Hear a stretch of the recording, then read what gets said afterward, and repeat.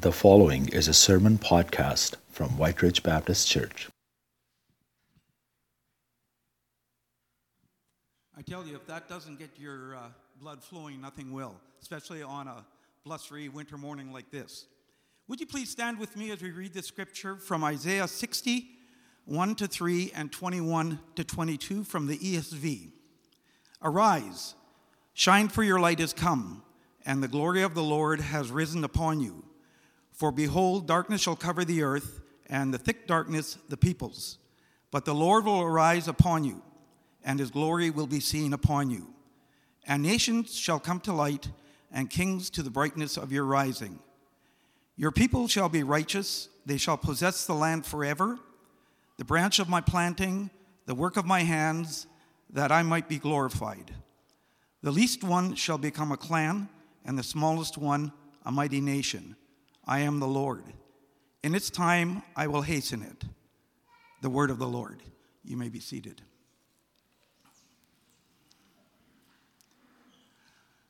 It's my pleasure today to introduce to you our speaker this morning, Dr. Kenton Anderson. On June the 1st, 2021, he became the 15th president of Providence University College and Theological Seminary. Dr. Anderson is also the 6th president I've had the privilege of working under at my tenure of Providence, and I look forward to working together with him, as do all our faculty and staff. He is friendly, personable, and genuinely interested in people.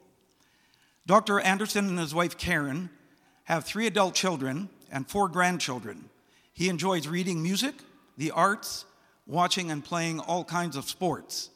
You should see him cheering at Providence team events. It's quite a sight.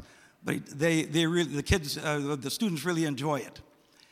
Dr. Anderson comes to Providence from Northwest Baptist Seminary in Langley, BC, where he served for 26 years as president and professor of homiletics.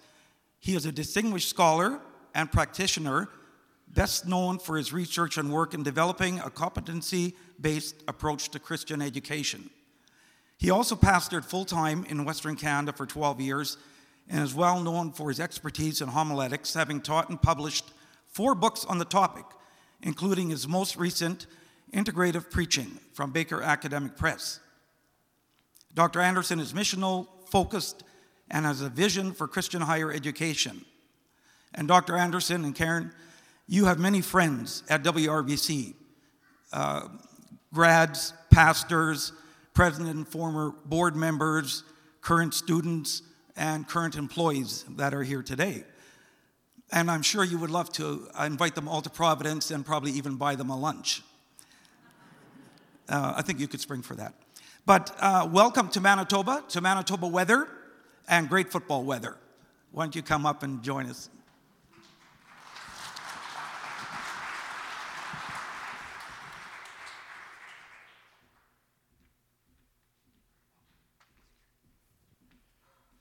Thank you, Gary. I've learned pretty quickly, Gary is Mr. Providence, and just been there a long time and had a tremendous impact on so many people. And I'm just delighted to know you, Gary, and to work with you.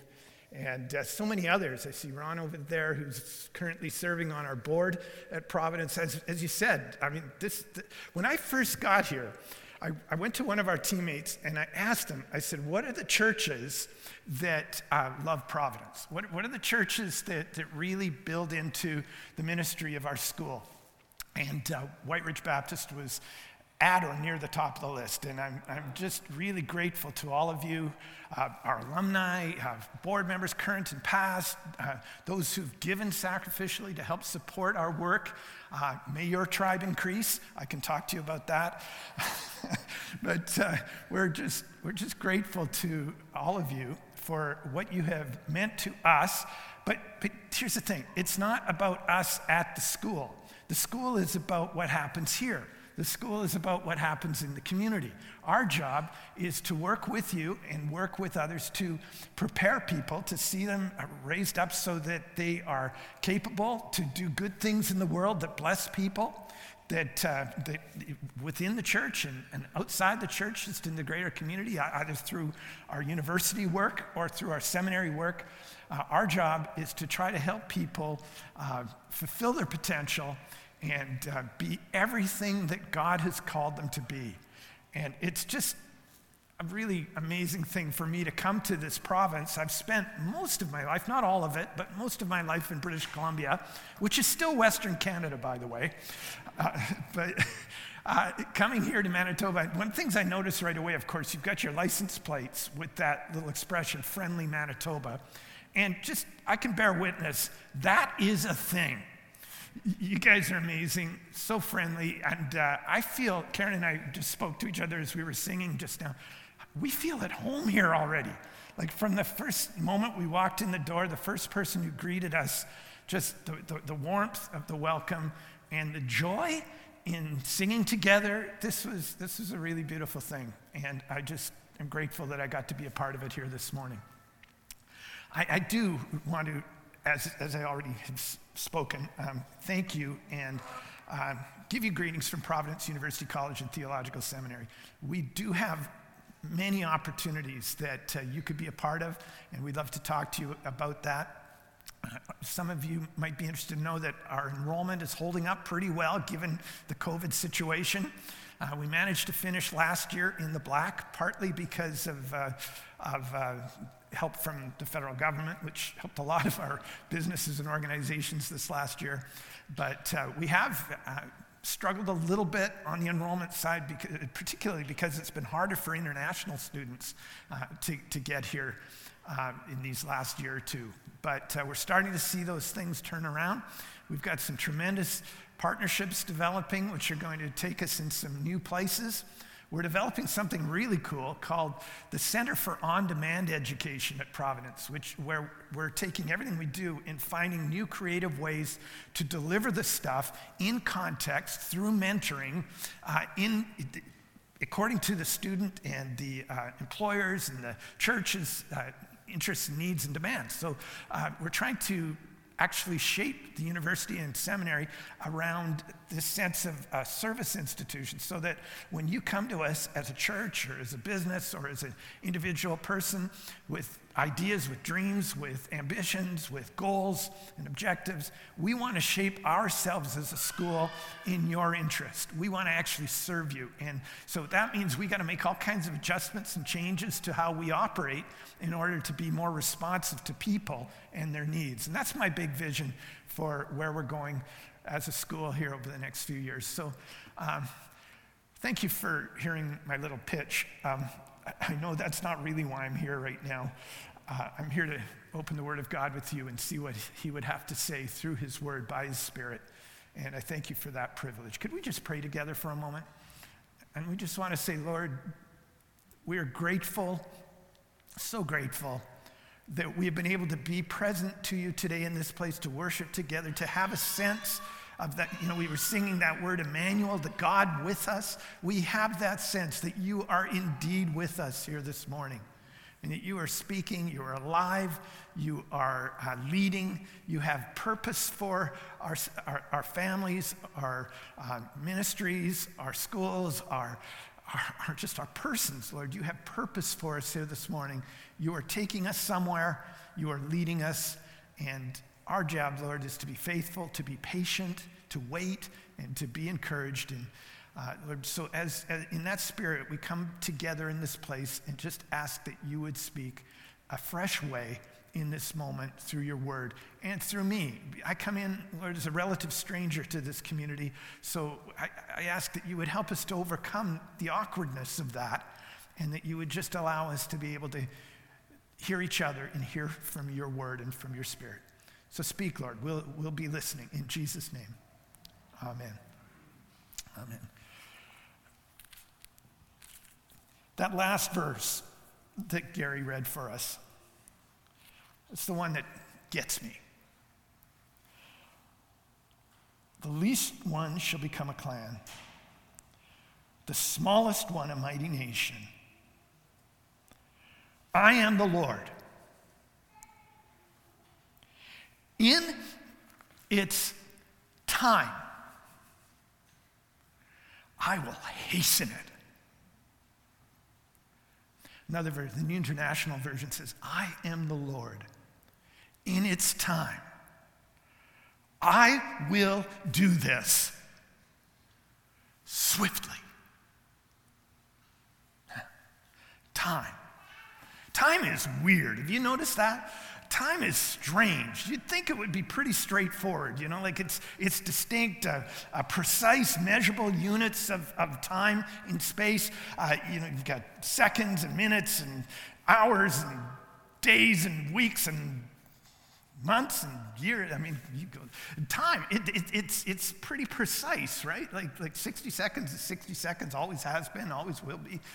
But on the other hand, when you experience time, it doesn't feel that way, does it? Sometimes it seems to move fast. Sometimes it feels like it's moving slowly. I always like to say time moves swiftly in retrospect and slowly in prospect.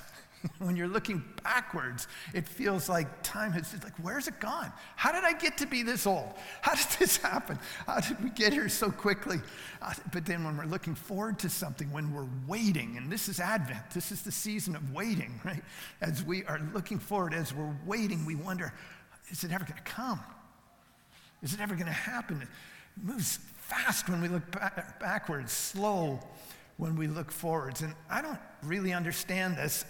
William James, the philosopher and psychologist from the 19th century, said, where is this present? It is melted in our grasp, fled ere we could touch it, gone in the instant of its becoming. I think that's true. I feel that so often as we wait for good things to happen in the world, as we wait for the end of COVID, if that's even going to happen, as we wait for things to happen in our families, as we wait for opportunities to present themselves, as we wait for the coming of our Lord Jesus. Waiting's hard. Waiting's hard. They talk about prisoners who are waiting in their cells, and they talk about them doing time, right? Doing time as if time is something that has to be worked and worried. You know what I'm talking about? Have you felt that? Sometimes time is hard. You wait. You may have seen the movie several years ago, 12 Years a Slave. Do you remember that? I remember watching it. The story of this slave plantation in the deep south of the United States, and the tremendous persecution, the tremendous pain and suffering experienced by those people. And there was a scene in the movie where the community of slaves gathered around a graveside of one of their beloved, and they sang together. And they sang together about Jordan. Roll on, Jordan, they sang. And you could just sense the pathos, the depth of their hope and their waiting and their agonizing over the slow passage of time as they waited for a better future, as they waited for an opportunity. They had promises that they held dear, promises from God. But when will they come? How will it happen? Will it ever come? Will it ever happen? And I thought about that as I was reading this passage. This is an incredible part of God's word. If you go back to chapter 59, verse 20, it talks about a redeemer that will come. A redeemer will come to Zion, to those in Jacob who turn from transgression, declares the Lord. There will be opportunity for forgiveness. There will be the possibility of grace because a redeemer will come. This is my covenant, verse 21. My spirit that is upon you, my words that I put in your mouth, it shall not depart out of your mouth, or out of the mouth of your offspring, out of the mouth of your children's offspring, from this time forth and forevermore. You can count on this. A redeemer is coming. So, chapter 60, verse 1. Arise, shine, your light has come, the glory of the Lord has risen upon you. Yeah, darkness shall cover the earth, thick darkness upon the peoples. But the Lord will arise upon you in his the glory of God will be seen upon you, and nations from all over the world will come to your light, and kings, rulers, authorities will come to the brightness of your rising. Imagine how this promise felt to these people, the people of Israel who were in captivity, banished from their homeland to Babylon for year after year after year, decades and decades of captivity, of oppression, of slavery. But they had this promise, this vision of something incredible, this vision of people gathering and coming to you. Your sons, verse 4, shall come from afar, your daughters carried on the hip, and then you will see, and you will be radiant. Your heart shall thrill and exult, because the abundance of the sea shall be turned to you. The wealth of the nations shall come to you. Skipping down, verse 10, foreigners will build up your walls. Can you imagine that? Foreigners building their walls. Their kings shall minister to you. And they're hearing this in their captivity, in their pain, in their suffering. Verse 11, your gates shall be open continually. Day and night they shall not be shut, that people may bring to you the wealth of their nations. The glory, verse 13, the glory of Lebanon shall come to you, the cypress, the plane, the pine. Verse 14, the sons of those who afflicted you, those who have hurt you, those who have caused your pain, they will come, their sons will come, and they will bend low to you. They will bow down at your feet. Verse 15, whereas you had been forsaken and hated, I will make you majestic forever, a joy from age to age. Verse 17, instead of bronze, I'm going to bring you gold. Instead of wood, bronze. Instead of stones, I'm going to bring you iron. I'll make you your overseer's peace and your taskmaker's righteousness. There'll be no more violence. No more violence. Verse 18. Devastation or destruction, all that's over. Verse 19, the sun shall be no more. Can you imagine? Why? Why would the sun be no more? Your light by day, nor for brightness shall the moon give you light. Why? Because the Lord himself will be your everlasting light, and your days of mourning shall be ended. Your people shall all be righteous. They shall possess the land forever. The least one shall become a clan, the smallest one a mighty nation. But the question always is, when? Great promises, Lord, but when? How long do we have to wait? In prospect of these hopeful things, these beautiful, amazing visions, how long do we have to wait for this to happen? And the answer comes at the very end of the chapter, verse 22. I am the Lord. In its time, I will hasten it. I'm struck by this. It's kind of oxymoronic, this combination of disparate elements, this combination of patient suffering with this idea of swiftness. The length of time hastened and accomplished as the work of an instant. Time. Well, there's some things we can understand about time, theologically, I suppose, as we understand who God is and what he's doing. I mean, we understand God is eternal, right? Which means that God stands outside of time. This is the God we read where 1,000 years is like a day, and a day is as 1,000 years. We exist in the middle of time and space. We experience everything we experience a moment at a time, a day at a time. We've got to work through it. But God sees it all as one grand thing. God is eternal. God is actually the creator of time. Time is the canvas that he is painting his picture upon. It's the venue in which he engages us in this world to teach us, to show us, to draw us to himself, to help us understand suffering and the joy and glory that can come from it as he leads and as he works them out. But we gotta sweat it. We got to work it. We got to do it. But God stands above it. And God in his eternity sees the end from the beginning and the beginning from the end. Jesus was described as the Alpha and the Omega, the beginning and the end. So we can have confidence. Theologians use the word prolepsis. It's a weird word, but what it means is we understand the future as if it's already come. And that's what we were doing this morning as we sung.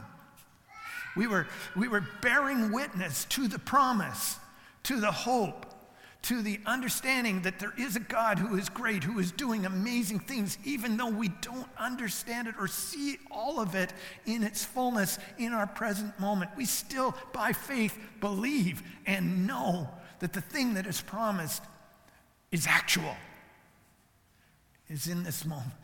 It's real, and it can be relied upon. Because God himself is eternal and his promises are faithful. Another thing about time that's worth noting is that it's going somewhere. Right? We're not just on this hamster wheel. We're not just like turning circles, going round and round and round on an endless Mobius strip. No, time has a trajectory. It is going somewhere. God is doing his thing. He is perfecting his promise in his time. And he's urgent about it. God is urgent for his promise within the timing of his purpose. That's the thing you can take away with you here today if you want. You could remember that. God is urgent for his promise within the timing of his purpose. I mean, you know, there's a couple of words, original Greek words that are in the Bible that describe time. If you've been around church for a while, you may have heard this before. There's two kinds of time, chronos time and kairos time. And chronos time is like watch time, calendar time, minutes and seconds and days and weeks and all of those sorts of things, measurable time. But kairos time speaks to something a little more purposeful, a little more difficult sometimes to put your finger on and measure. Kairos time is about that moment in time, the fullness of time. When God is doing his thing from outside of time and he brings it into time at just the right time. How long, Lord? How long do we have to deal with this, wearing our masks and keeping our distance? How long do we have to suffer? How long do we have to remain in captivity? When will the promise be fulfilled? How long? I am the Lord. In its time, I will do this swiftly. But keep reading. Keep reading. That's just a good idea. Whenever you're in Scripture and you kind of get stuck on something, keep reading, because there's usually something more to come. Chapter 61, verse 1, the Spirit of the Lord God is upon me, because the Lord has anointed me to bring good news to the poor. He sent me to bind up the brokenhearted, to proclaim liberty to the captives, the opening of the prison to those who are bound, to proclaim the year of the Lord's favor and the day of vengeance of our God, to comfort all who mourn, to grant to those who mourn in Zion, to give them a beautiful headdress instead of ashes, the oil of gladness instead of mourning, and on it goes. Does that sound familiar to you? It might. Because we read those exact same words in Luke chapter 4. Those exact words. And Luke chapter 4 is the story of when Jesus came back to his hometown in Nazareth. A long time had happened, hundreds and hundreds of years since these words were first spoken. And Jesus has been born. We celebrate that at Christmas. He grew up. He began his ministry and began to be known for his amazing works, his amazing words. He returns back to his hometown, to the home synagogue, you might say, in Nazareth. And he's come to the synagogue services, and he's listening to the readings from the Scripture. And then the moment comes, and Jesus stands up. And he walks over to the place where the scrolls were gathered, and he takes one out, the scroll of Isaiah. And he unrolls it to this exact place that we have been reading, Isaiah 61, verse 1. And he reads these words about a promise fulfilled, these words about a hope realized. And when he finishes, he rolls the scroll back up. He replaces it in the jar. And he goes and he sits down again. And you could hear that proverbial pin drop all the way from heaven. And he said to them, he said, today, right now, this scripture is fulfilled in your hearing. It's time. This is the time, Kairos time, the fullness of time, Jesus' time. And now we find ourselves in between the times. The time of Jesus' first coming and his second. And we find ourselves again asking those same old questions. Oh Lord, how long? Can we hold on? Can we be patient? Can we wait? And I know it's hard. It really is. It's hard, right? There's lots of amazing things. We come here and we sing these songs and we share our lives together in church, and it's a beautiful thing. It's a hopeful thing, but we go back out and it's hard. Life, money, people, COVID, it's hard. And we ask, how long, oh Lord? I am the Lord. In its time, in the fullness of time, when it's just the right time, I will do this swiftly, so swiftly it'll make your head spin. I remember years ago, many years ago, like 40 years ago, before Karen and I were married, and we were dating at the time in the city of Calgary, and I was new to the city. She grew up there. I didn't know that many people yet, and she decided to go off to London, England for a month of vacation, which was a terrible thing to do to me. I don't know why, if she really did love me, why she would do something like that, but she left for a month, and so I went out to Shoppers Drug Mart or something, and got a calendar, one of those calendars with the big squares in it, and I put it on my wall, and I tell you, I worked that time. Like every day that went by, I would go up and mark a big X through the square as I waited for her return. And you know what? One day she did. And I went to the airport and went to meet her, and I saw her come through the gate, and we embraced. And I tell you, in that moment, it was like all that waiting had never even happened. You know what I'm talking about? In that moment, it was like the work of an instant.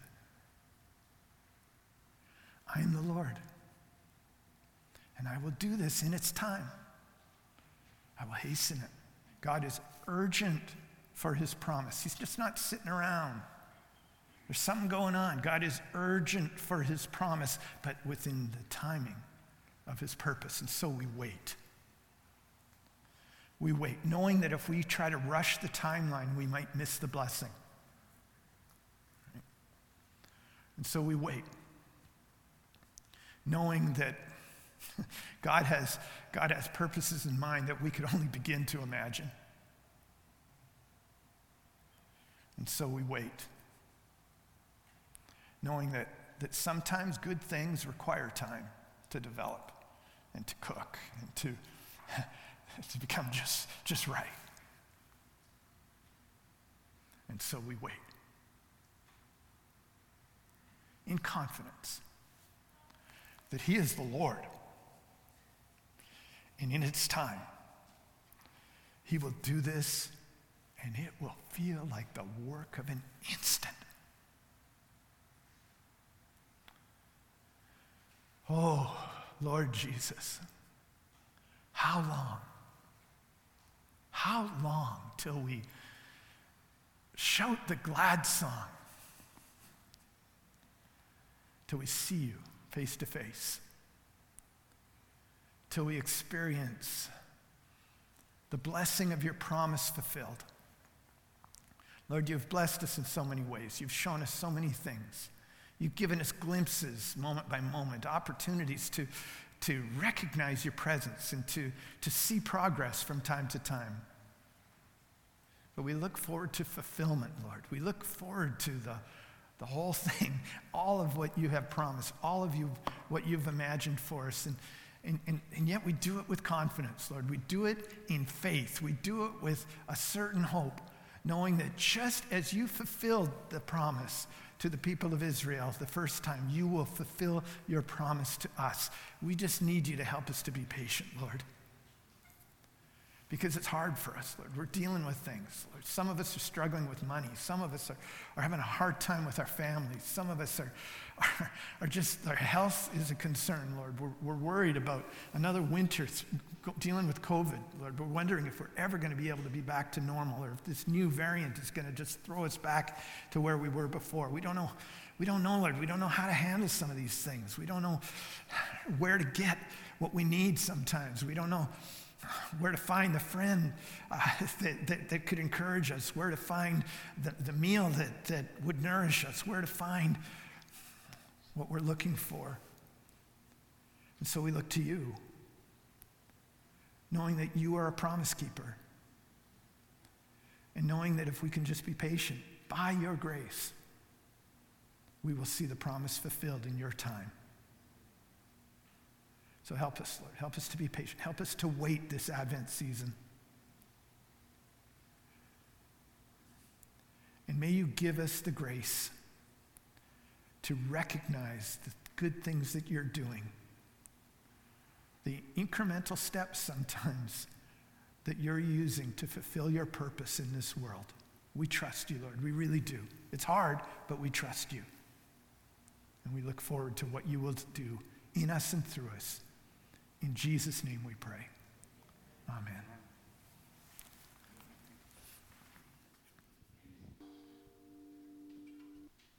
Amen. Thank you, Andy. I want us to, as we gather at the Lord's table this morning, I want us to marvel afresh at the grace of God. If you could just think about that incredible event in the fullness of time, Christ coming down to this earth and accomplishing in those years what he needed to before he was crucified. And we gather at this table to marvel at that grace of God. The Word of God says, Paul in 2 Corinthians 8, that you know the grace of our Lord Jesus Christ, that though he was rich, yet for your sake he became poor, so that you, through his poverty, might become rich. And we know that that riches of grace was extended to all the nations that are represented on this earth, and that will ever be represented on this earth. And we know that this grace has been extended to every sinner that gets to be adopted in, grafted in by the mercy of God. And so if you consider that you're one of those that have responded to the grace of God and said yes to Jesus, yes, Lord, you are invited. The risen Christ invites you to partake of the meal today in remembering that supreme sacrifice that was given for you and for me. And so if you have this little artificial piece that we've been having to do during COVID, this wafer that's on the top portion under the cellophane and then the juice that's underneath, would you take of that just now? And I'm just going to lead us in prayer. And I'm going to ask that the Lord would be present as we partake of this meal together as the body of Christ here on earth. Let's pray. And now, Heavenly Father, we thank you for your Son, our Savior, Jesus Christ. And we acknowledge that we are so poor. And God, even as you came in poverty to be born in a manger, a crude wooden manger, and then, Lord, you lived as a refugee for a while and poor in Egypt. And then you moved to Nazareth and you were poor and you worked your years. And at the end, Lord, you were put on a crude wooden cross. And Father, you know what it means to reside in your Son in the poverty of humanity. We have this treasure in jars of clay. Oh God, we are crude vessels, but you've chosen to have your Spirit live within us. And it's all because of your grace, and it's because of our faith in Jesus. And we just thank you, Lord, for all of this. And we thank you now as we gather at this table that we get to partake of this wafer that represents your body that was literally hung on the cross in our place as our substitute.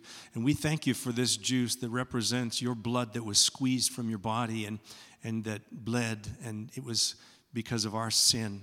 And so we are receiving today as a reminder this incredible fresh grace that sustains us in relationship with you and has promised us eternal life and forgiveness of sin. And so would you receive our gratitude and our recommitment to live under your lordship? We ask it in Jesus' name. Amen.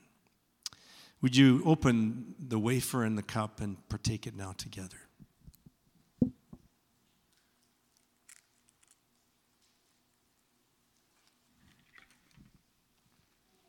For as often as you eat this bread and drink this cup, you proclaim the Lord's death until he comes. God bless you.